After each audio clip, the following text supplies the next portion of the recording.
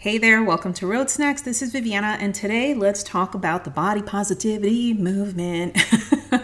I am going to try to share with you 170 years of information and history in under 5 minutes. It never fails that when I'm recording podcast episodes, my neighbor decides to mow his lawn. So you'll have to endure it. All right. So I don't have anything against the body positivity movement or even body positivity itself. I think what bothers me is that the movement originally was supposed to really protect a group of marginalized folks, and that's not really what happened. Influencers took it over and models took it over. The type of representation that people were looking for didn't really happen. Target made t-shirts. All right, I want to take you back to the middle and late Victorian period. There was a dress reform movement, and pretty much what happened is that there's these folks, these reformers that were like, listen, the bicycle was just invented. I want to ride a bike. Like, fuck your beauty standards. I don't want to have a waist that's 17 to 18 inches. Also, my corset is killing me. Literally. Even doctors were like, hey, I have some concerns. Corsets causes lung compression, disrupted digestion. Also, women, you're losing your babies thanks to the corset. Women were boycotting the cage dresses. They couldn't do their gardening. So women, they tried. They really tried. And it was like pockets of women and pockets of like this boycotting that was sort of happening, but it didn't catch because the women that wore bloomers with a dress over it and they refused to wear the cage dresses, they were ridiculed, they were denied service, they weren't allowed to go to restaurants. They were even like underground dress reform parlors in the bigger cities like Boston, New York City. And these women, they really tried. Then like in 1910, the corset really became obsolete and it was replaced with la faja. Faja is like what Spanish people call girdles. So it was better, but it wasn't, it just not quite yet. Let's fast forward to 1969. Young engineer from New York. His name is Bill Fraber. I'm probably mispronouncing his name, so please don't hate me. He was really upset that his wife was being discriminated against, being mistreated because his wife Joyce lived in a fat body. So they and a few other people created a group which is today known as the National Association to Advance Fat Acceptance, NAAFA.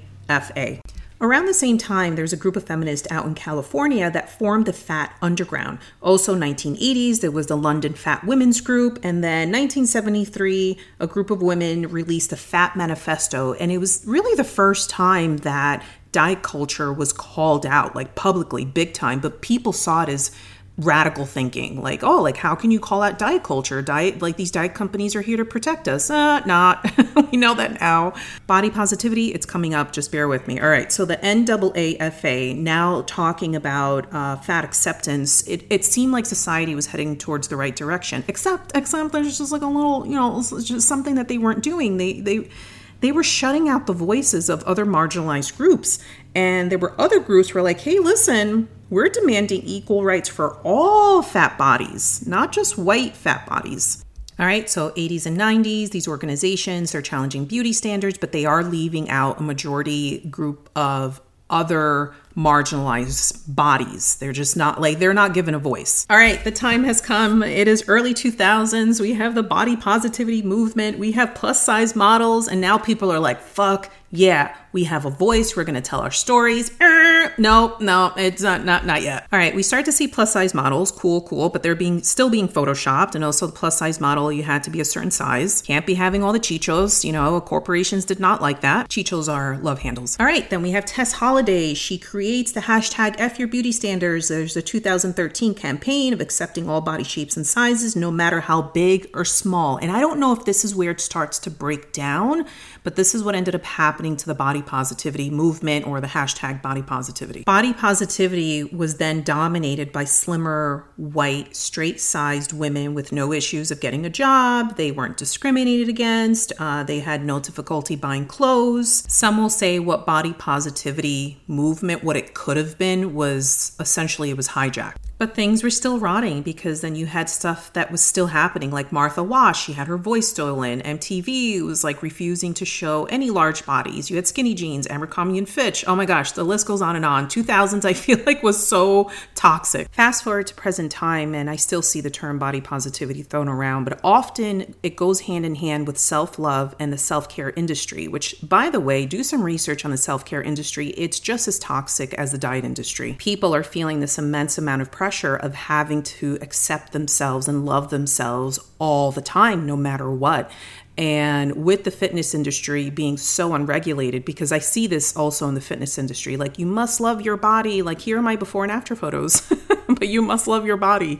And I think folks throw that term around, body positivity, and they just don't know where it came from. And one last thing before I go, because this has come up and people have asked me questions about this, and this is just my opinion. I'm just kind of like putting this out there, just something to think about. A few of you had said, well, Viv, what was wrong with smaller bodies being a part of the body positivity movement?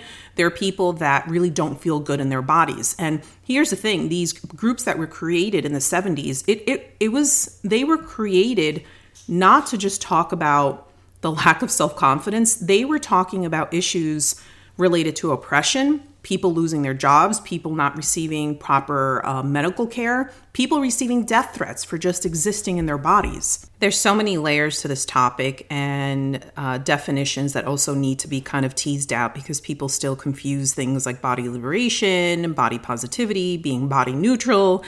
So do your research, do your homework. I will leave you some articles if you want to read more about this. Also, I didn't mention in this podcast episode Johnny Tillman, who's a welfare civil rights activist, I believe. Anyway, but if you want to learn more about this and if you find it interesting, just go in the episode notes and I'll leave you some stuff there.